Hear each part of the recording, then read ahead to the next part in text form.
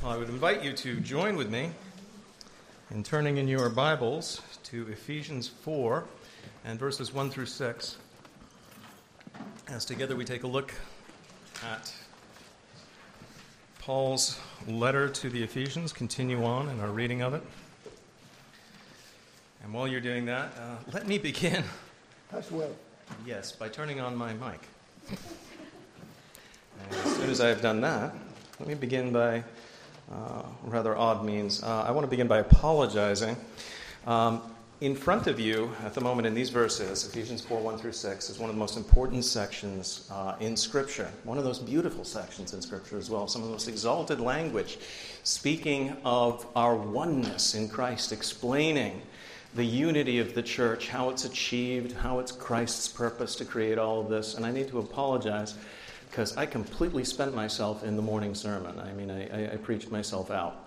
So it's like this. There are all the ingredients for a beautiful meal in front of us. Everything is chopped up and prepared, and all of the most sumptuous spices and so on are there. And the chef is like, I can maybe make a salad. I'm not sure I can.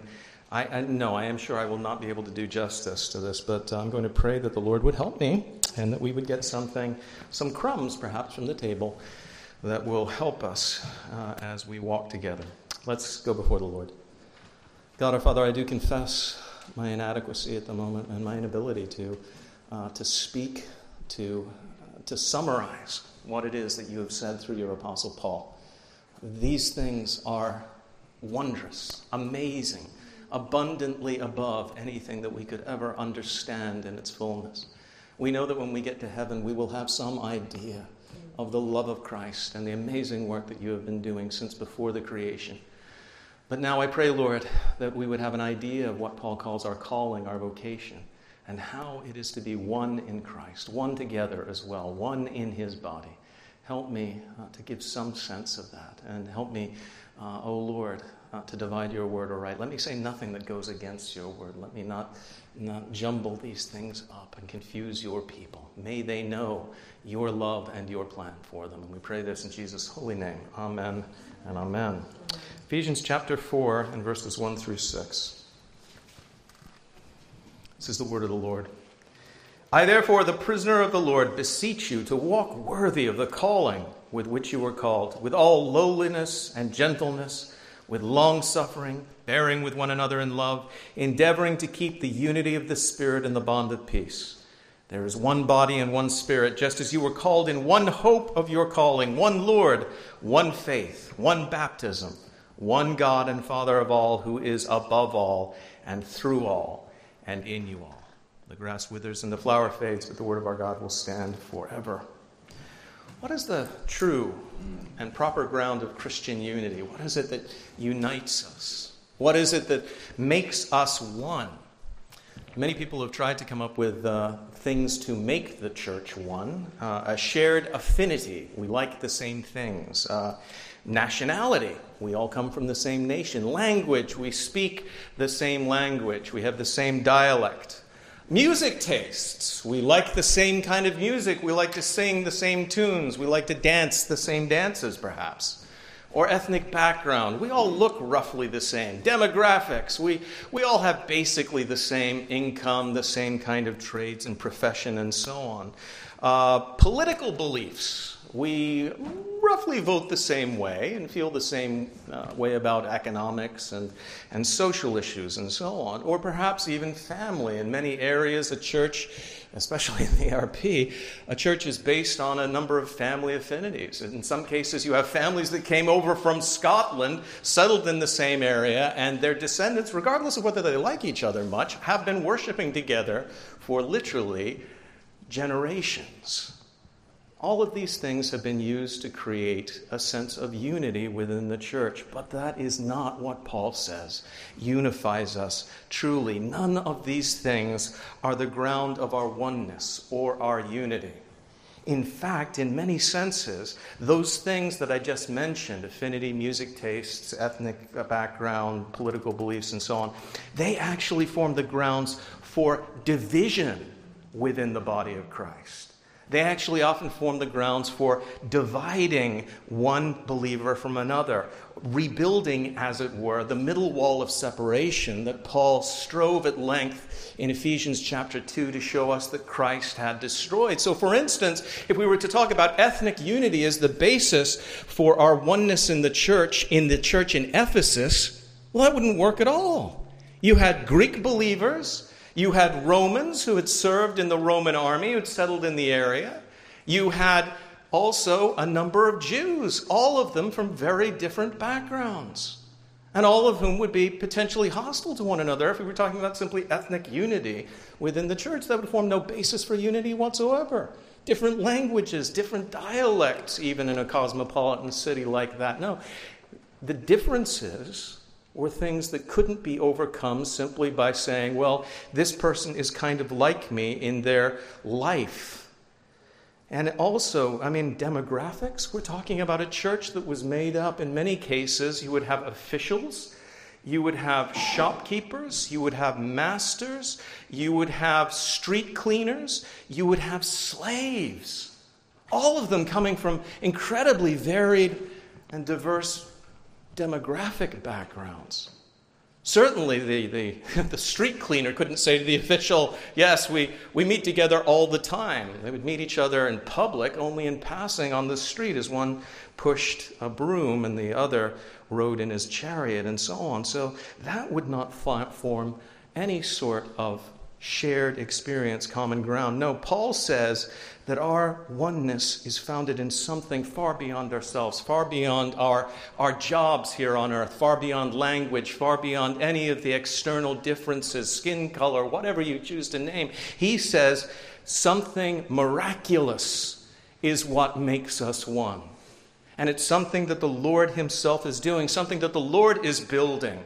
He is making us into one holy temple through his redemptive work. And that has been, and this is what I hope you see Paul has been eager to tell us from the very beginning of Ephesians. That's been his emphasis from the very beginning. God has, before he even created the earth, his intention was to make one holy, worshiping people, united to him by faith, growing together in oneness and growing up towards perfect communion, a communion we can't even understand here on earth. We have some forms of unity here. Obviously, we have unity in teams, unity in units, unity in corporations, and we have even the greatest unity possible.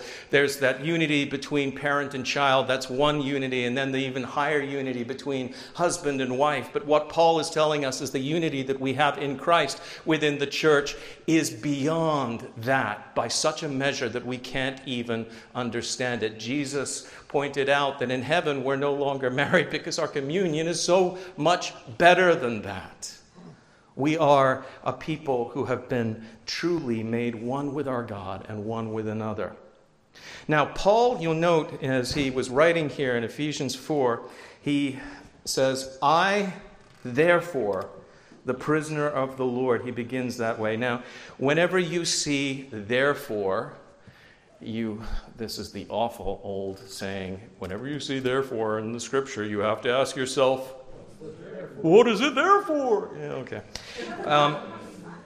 Because therefore is actually an important transition. In Paul's epistles, therefore is usually a turning point, a crux between the indicatives and the imperatives, between the credenda and the agenda.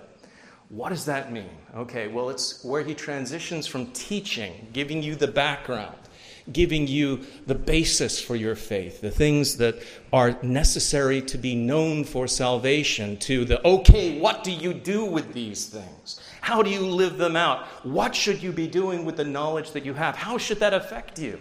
And that's exactly what's happening in Ephesians 4. He has talked about God's working in redemption from before the very beginning, how God purposed in Christ to bring us together. The Father electing, and then the Son entering into the world according to that great covenant of redemption and laying down his life for our sakes. The Son redeeming at the highest possible cost. And then the Spirit beginning that work of applying the redemption, gathering all into one, indwelling believers, unifying them.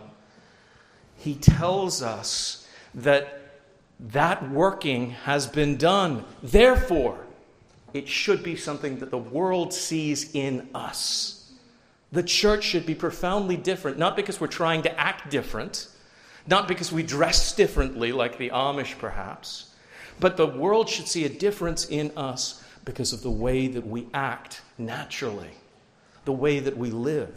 We should be literally a peculiar people, peculiar in the sense of set apart and different from the rest of the world, but peculiar in that we don't act like the world, we don't speak like the world. Our words should be seasoned with salt. Our intention in speaking, for instance, should be to edify. Paul is going to make that point in Ephesians. You guys should speak differently from the people around you. And I know in some settings that's very difficult. In the army, there's one 4-letter word that seems to fill in for every verb, adverb, noun, and so on that's ever necessary. And I know it's very hard, but it should be the case that the Christian buffer I'm not going to use that word.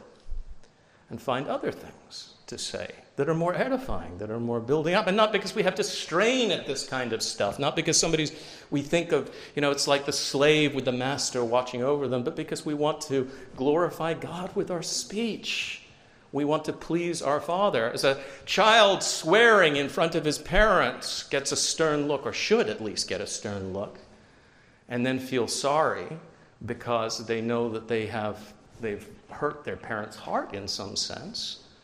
So too, when we swear, when we speak filthily, it should be something that hurts our hearts because we know it goes against our very nature and against our Father's will for us. That's the kind of thing that I'm talking about. A difference of life should be part of us. Now, Paul, you see, he speaks of himself as the prisoner of the Lord. Note that he says he's the prisoner of the Lord. I've made this point before. He's not the prisoner of the Romans. He understands that it's the Lord's doing that he is where he is. And he is in chains, but he doesn't consider his bonds to be a shame. The world would. When somebody gets thrown in jail, or it used to be at least, it was a shame.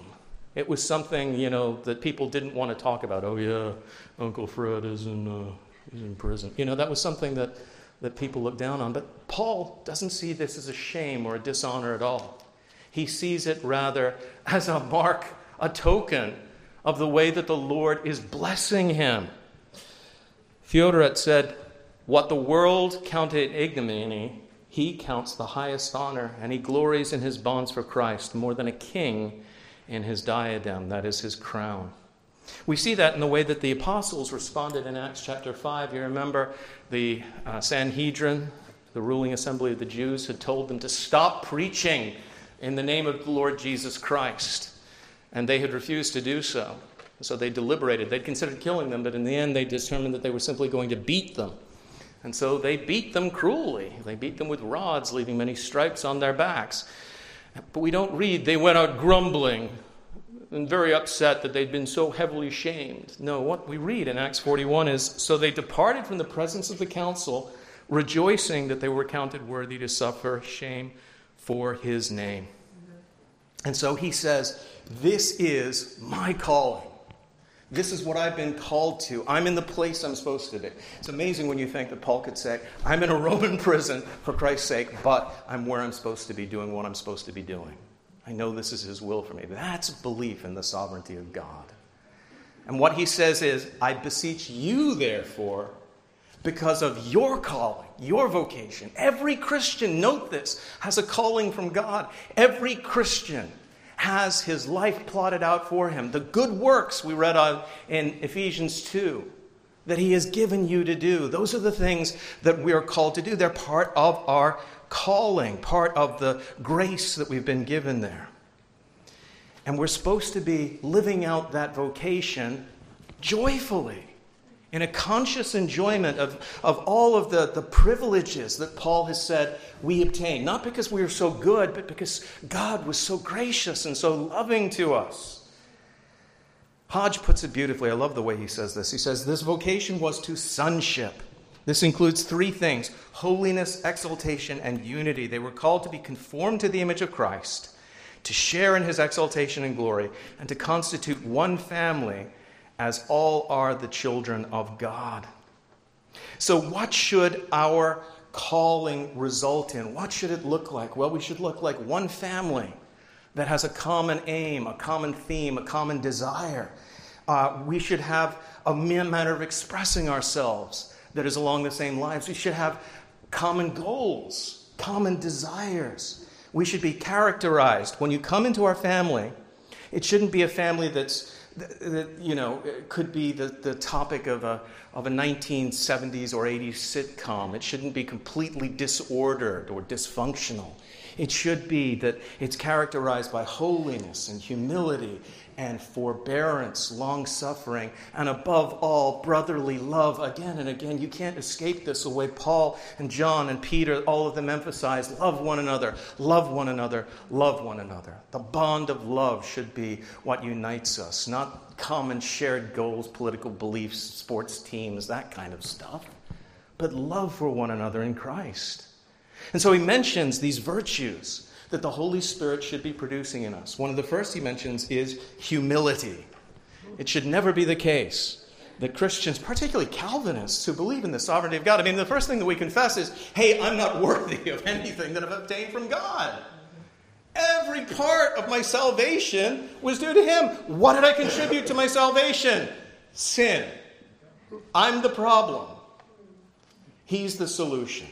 And therefore, this should breed within us a spirit of deep humility.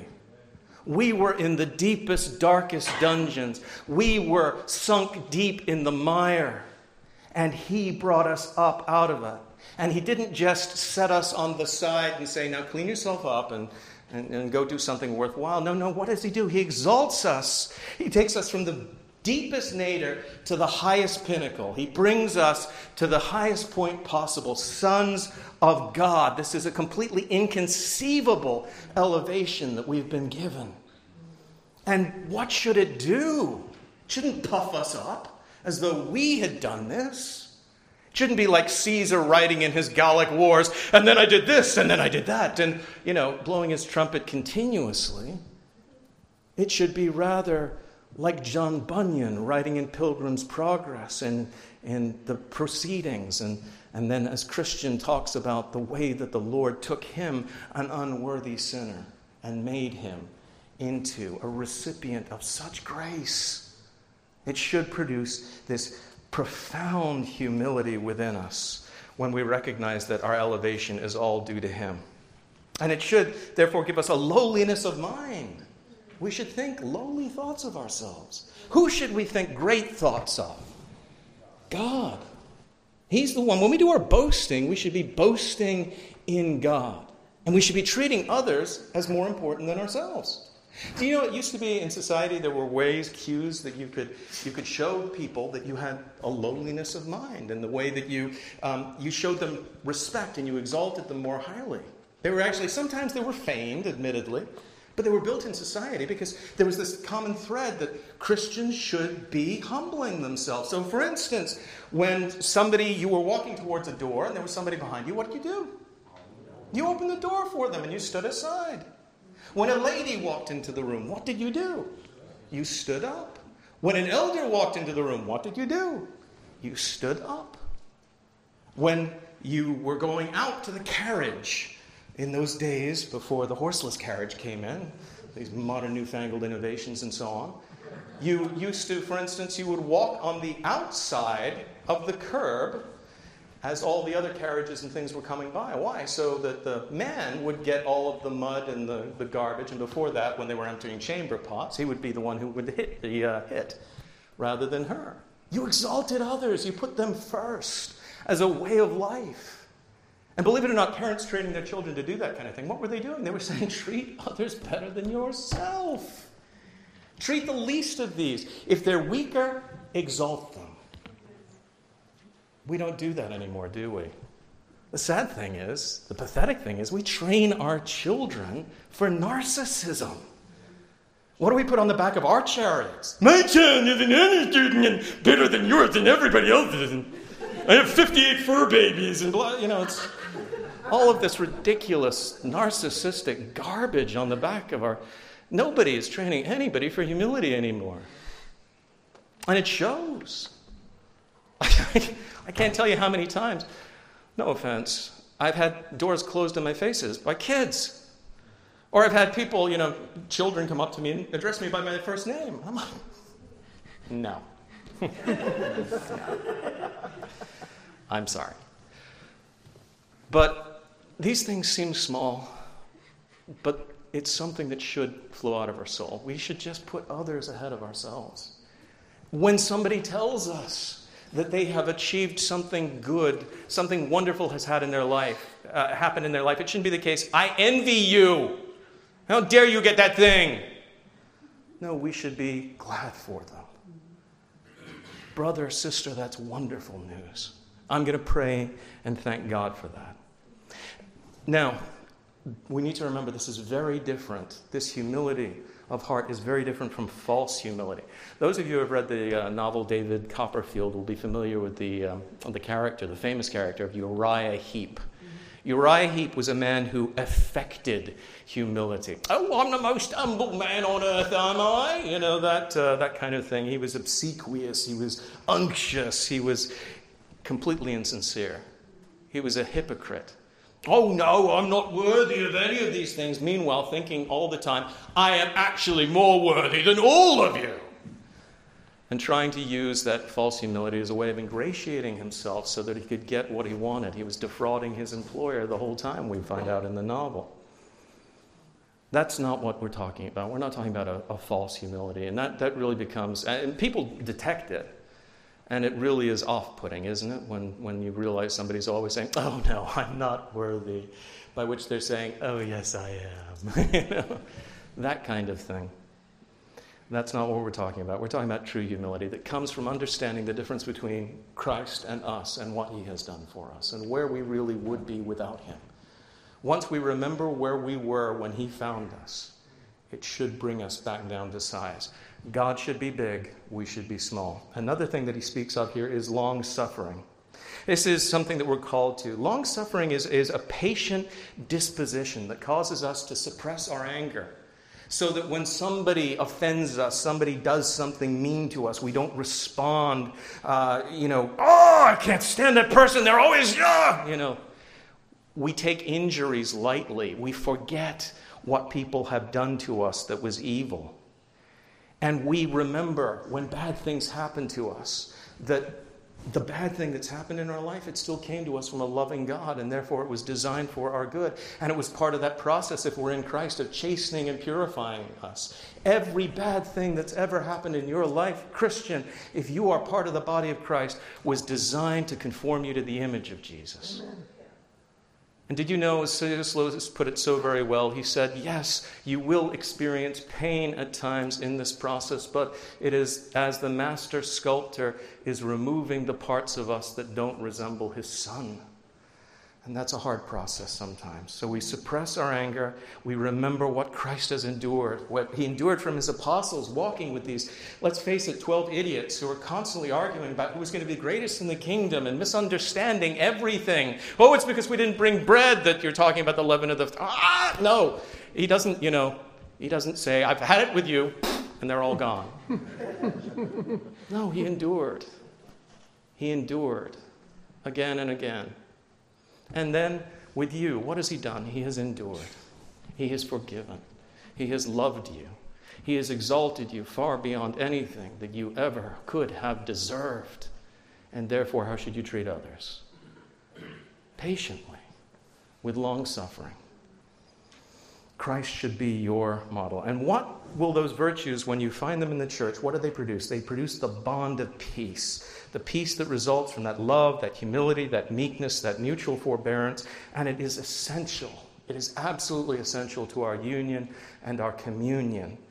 And if you really want to get rid of that peace, then stir up pride within the church. Think high thoughts of yourself. Think, I am worthy of these things. Hatred and pride will cause the spirit to withdraw from the body, and then you will have that awful situation where you have the prideful preacher, the prideful elders, the prideful deacons, the prideful members, and everybody at war, because they're all seeking to build their own kingdom instead of striving together in the unity of peace to build the kingdom of God within that setting.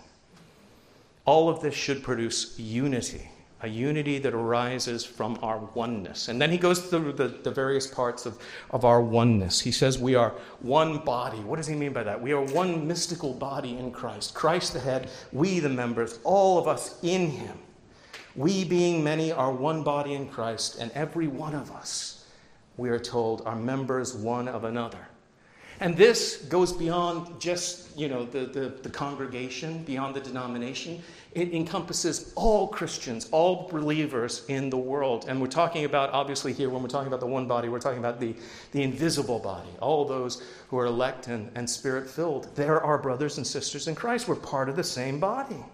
The body is not one outwards visible society. It's the spiritual body of Christ. Now, some people have said, well, isn't the oneness of the body broken up by all of these denominations? Isn't it ruined? Shouldn't we all have one unified body? Shouldn't we set aside, okay, you believe this about baptism, we believe that about baptism. You believe this about church government, we believe that about church government. Let's just have done with it. We'll forget all of those things. We're going to say no creed but Christ, and we're all going to be one unified body, and we'll sing Kumbaya and all get along. And just forget about every difference that we have. That's not unity. That's not what's being spoken of here. It is better actually to separate for the sake of the truth and have two different bodies in one sense, although not really one body. You'll have two different visible churches, but one really invisible church headed for heaven. I hope you understand what I'm about to say. A.R. Fawcett wrote these words. He said, "There is more real unity where both go to heaven under different names, let's say Baptist and Presbyterian, than when the same name, one goes to heaven and the other to hell. Truth is the first thing.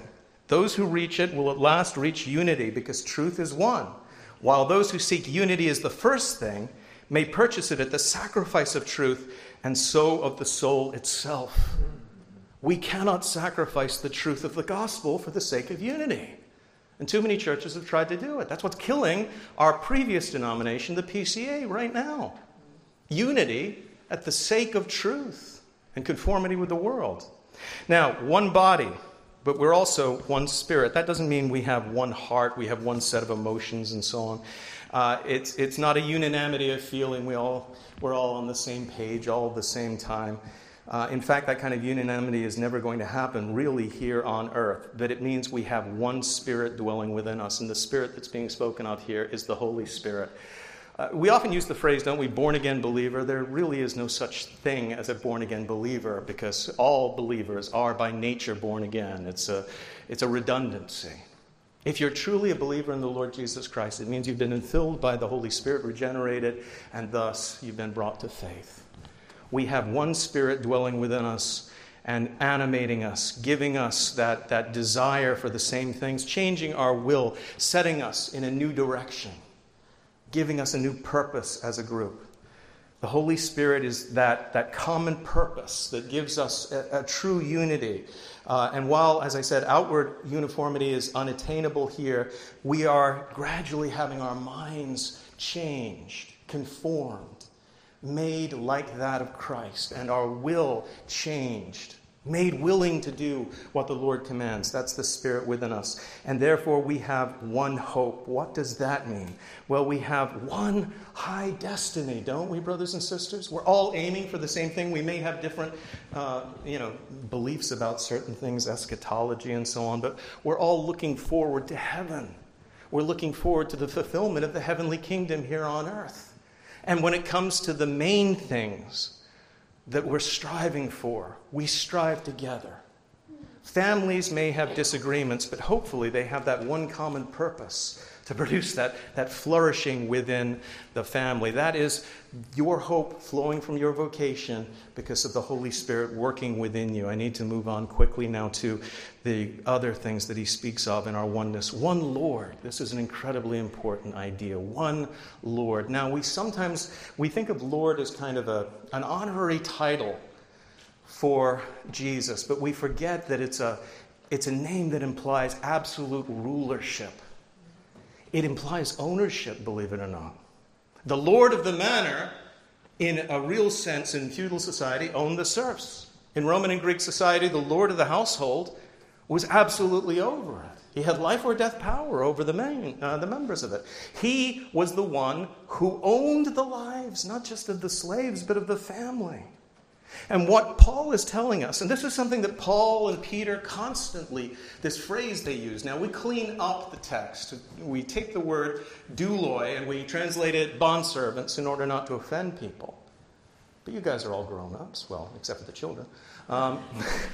You understand what word they're avoiding because of all the baggage that comes with it. What's the word they're avoiding? Slaves. Paul and Peter lived in a society in the midst of a church that was literally filled with slaves. 2/3 of the Christian community, they estimate, were literally slaves, owned by other people. But Paul says, your identity is a slave of Christ if you're in Christ. He is your Lord. You have one common Lord, one master who sets the agenda for you, who charts the course, who determines what you're going to do, and not a Lord whom you're afraid of, a Lord who you cower before, you're afraid you're going to get whipped, but a Lord who, like a good father, is constantly looking out for the good of his household and designs everything in their lives for that. But he requires that we submit to his will. Now, a lot of the troubles that children have with their parents is you have a parent, and I'm sorry kids, this is just the truth, a parent who has more wisdom and experience and who actually does know what's best for them. Is trying to set the agenda for their life in keeping with the Word of God. And then what happens? The child struggles against it. No! I don't like that! I'm not going to do it! And I go off on my own path. And I end up getting into trouble and getting into trouble and getting into trouble. And then a good parent, what do? They chasten their child. From the earliest stage, that rebelliousness that exists within the heart of the child, it just comes out. Don't touch the range. I'm going to. Ow! Okay, I don't need to spank you. You spank yourself. But that kind of thing happens. But the Christian does it as well as we rebel against the lordship of God in our lives. What does it produce? If the Lord loves us, if we're truly his children, it produces chastening. He chastens us. And it's a reminder, actually, that we are actually part of his household, part of his body. He's also our Lord. We need to remember this because he purchased us with his precious blood. You were literally purchased at the highest possible cost. A slave might, go very dear when they weren't common in Rome, but you were purchased at a greater cost than any human slave was ever purchased by. The cost of your redemption, brothers and sisters, was the blood of the Son of God. His very life given for you. His willingness to interpose himself, to suffer in your place. And so he is our Lord. He rules over us. He should be the one who controls every dimension of your life. Moving on, it also produces, he says, one faith. We all know that there are differences within the Christian community about various minor points. But there should be an essential oneness, an agreement on all of the major doctrines. We should all, for instance, be Trinitarian. I will not count any man who doesn't understand that God is one in person. Oh, sorry. Heresy. Yes, thank you. He is 1 watt with 3 who's. He's one God, and he subsists in 3 persons, Father, Son, and Holy Spirit. We need to understand also, for instance, that Christ, the Son of God, is very God of very God. We need to acknowledge the deity of Christ. We need to acknowledge the necessity of the solas, that our faith is grounded on Scripture alone, that our faith is what united us to Christ and saves us, and so on. These are the common things. Again and again in Scripture, Paul stresses the idea that they were obedient to the faith, not to the faiths or a faith, but to the common thread that the apostles were teaching. And we can all be wrong, but we can't all be right. That's something we need to understand when there are differences amongst us. There is a truth that the Bible teaches, and we must be striving, as I said in the morning as Bereans, to unpack that truth, to teach it. And the unity that we have in the faith may not be perfect, but we need to get as close as we can here on earth, knowing that in heaven, then we will have perfect holiness, perfect understanding, perfect faith. But there must be unity within the Christian body on the fundamental doctrines. We must have that one faith. And then we all have one baptism. Now there is a wonderful truth here. As somebody was sworn into the Roman army, they became foederati. They made their declaration, they made their profession, and they said that Caesar is Lord, and that he had life or death power over them, and they were given the badges of their membership within the military.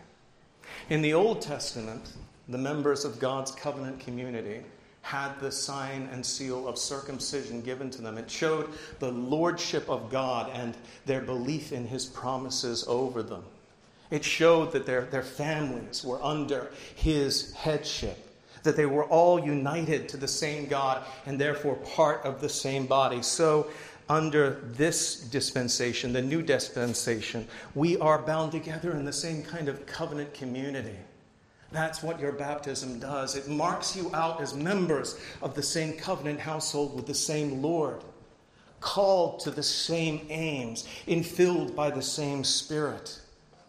And that is why, for instance, we accept, when somebody comes to join our particular congregation, we accept if they have been baptized in a Bible-believing church.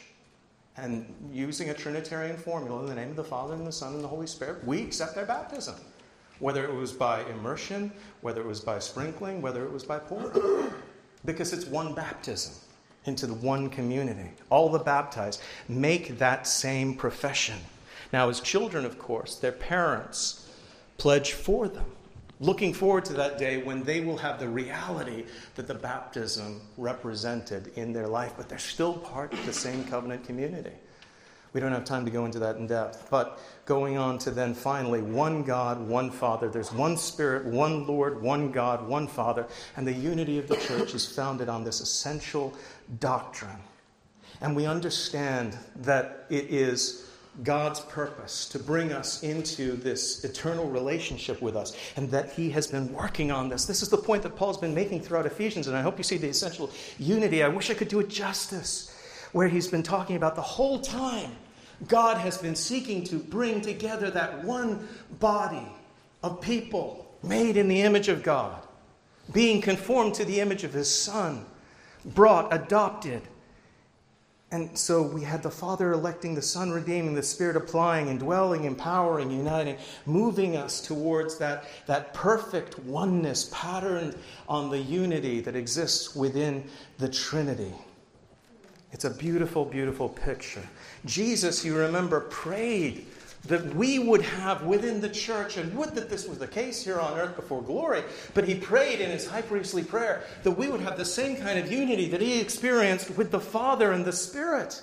You remember he said in John 17:21, he prayed that they all may be one, as you, Father, are in me, and I in you, that they also may be one in us, and the world may believe that you sent me, and the glory which you gave me I have given them, that they may be one. Just as we are one, I in them and you in me, that they may be made perfect in one, and that the world may know that you have sent me and have loved them as you have loved me. He prays, may they be one, may they be one, may they be one, just as you and I are one. And so it should hurt our hearts when we see disunity within the church, schism, anger, when members of the church hold grudges against one another. May that never be. If you know something is dividing you from someone in the church, resolve it. Even if it means humbling yourself. Even if it means suffering something at their hands. It's better to do that than have that schism between the two of you. It should be the case that there's a bond of love bringing us together. And I love what Hodge again writes about this unity, this oneness in the church. He says, it is the relation of God to the church of which the whole passage treats. God as Father, and he means all of 4:1-6. God as Father is over all its members, through them all and in them all. The church is a habitation of God through the Spirit. It is his temple in which he dwells and which is pervaded in all its parts by his presence. This is the climax, to be filled with God, to be pervaded by his presence and controlled by him, is to attain the summit of all created excellence, blessedness, and glory. He's talking about things I have to admit I can barely even understand. I can apprehend them. I can't comprehend them. I can't get to the bottom of the glory, the oneness, all of the things that he's speaking about. It's like the perspective glass in Pilgrim's Progress by which Christian viewed the heavenly city. He could dimly see it in its outlines. Here on earth, we can only dimly see the outlines of the amazing, wondrous, abundantly beyond anything we can even imagine or begin to imagine glory that is to come. Let me make one application. There's one particular thing I want to bring home to you. Often it's the case that when you speak of slaves of Christ and so on, and that's what our calling is to be subsumed by him, to submit our will, to be able to say with Christ, not my will, but thine be done, to bow the knee before him and say, you be my Lord, you determine my purpose, you teach me where to go. I'll go, Lord, when you say go. I'm a man under authority. Let me be yours, body and soul. As you have redeemed me, let me be used as your servant, an unworthy servant, but a servant nonetheless. But you say that often to the natural man, and what's their response? No, I don't want to be anybody's slave. Don't you understand that's being the oppressed and the oppressor-oppressed dialectic? No. Stand up, you victims of oppression. And begin singing the Internationale and so on. Because you are determined to be your own master, to plot your own course. I will not bow the knee before anybody, even if it's God. I am no one's slave. Yes, you are. Yes, you are. You don't understand it, but everybody in this world is born a slave. I don't care if they're born in a palace or they're born in the gutter. They're born slaves. Slaves to who? Slaves to the devil and sin, to do his will. Paul points this out in Romans 6:16. Do you not know that to whom you present yourselves slaves to obey, you are that one slaves whom you obey, whether of sin leading to death or of obedience leading to righteousness? But God be thanked that though you were slaves of sin, yet you obeyed from the heart that form of doctrine to which you were delivered. And having been set free from sin, you became slaves of righteousness. I speak in human terms because of the weakness of your flesh. For just as you presented your members as slaves of uncleanness and of lawlessness leading to more lawlessness, so now present your members as slaves of righteousness for holiness. For when you were slaves of sin, you were free in regard to righteousness. What fruit did you have then in the things of which you are now ashamed? For the end of those things is death. But now having been set free from sin and having become slaves of God, you have your fruit to holiness, and the end everlasting life. For the wages of sin is death, but the gift of God is eternal life in Christ. Bob Dylan put it this way. He said, you got to serve somebody. You'll either serve the devil and sin, or you'll serve Christ and be slaves of righteousness. The devil's yoke is heavy. He's like a human trafficker. He lures you in. You remember in the garden he said to our parents, you shall be as gods. He told them they would have everything. You can have everything you want, baby. You can have it all. Just come serve me. Like the human trafficker. Then he gets them hooked on drugs and they find themselves in a nightmare world where they're doing somebody else's will and it's always evil and always destroys them. That's what it is to be a slave to sin. But to be a slave of Christ is to be free indeed. I found that out when I was released from the chains that would have dragged me down to hell, when I became a believer. And I guarantee you, if you have not yet exchanged the heavy and oppressive yoke of the devil for the light and easy yoke of Christ, do so. Flee to him. To be a slave of Christ is to be free indeed. Let's go before him. God our Father, we do pray, Lord, that you would remind us of the oneness, the unity, your intention for us. Although you are our Lord and we are your douloi, Yet, O Lord, we are free. We are free in you. Free to do what's right, finally. Free to live the best of all possible lives and to experience the greatest of all possible eternities. If there are still some who are struggling in themselves, who yet will not bow the knee, will not surrender, I pray, Lord, that you would free them from that, Lord. Take off those shackles and chains and let them come to you.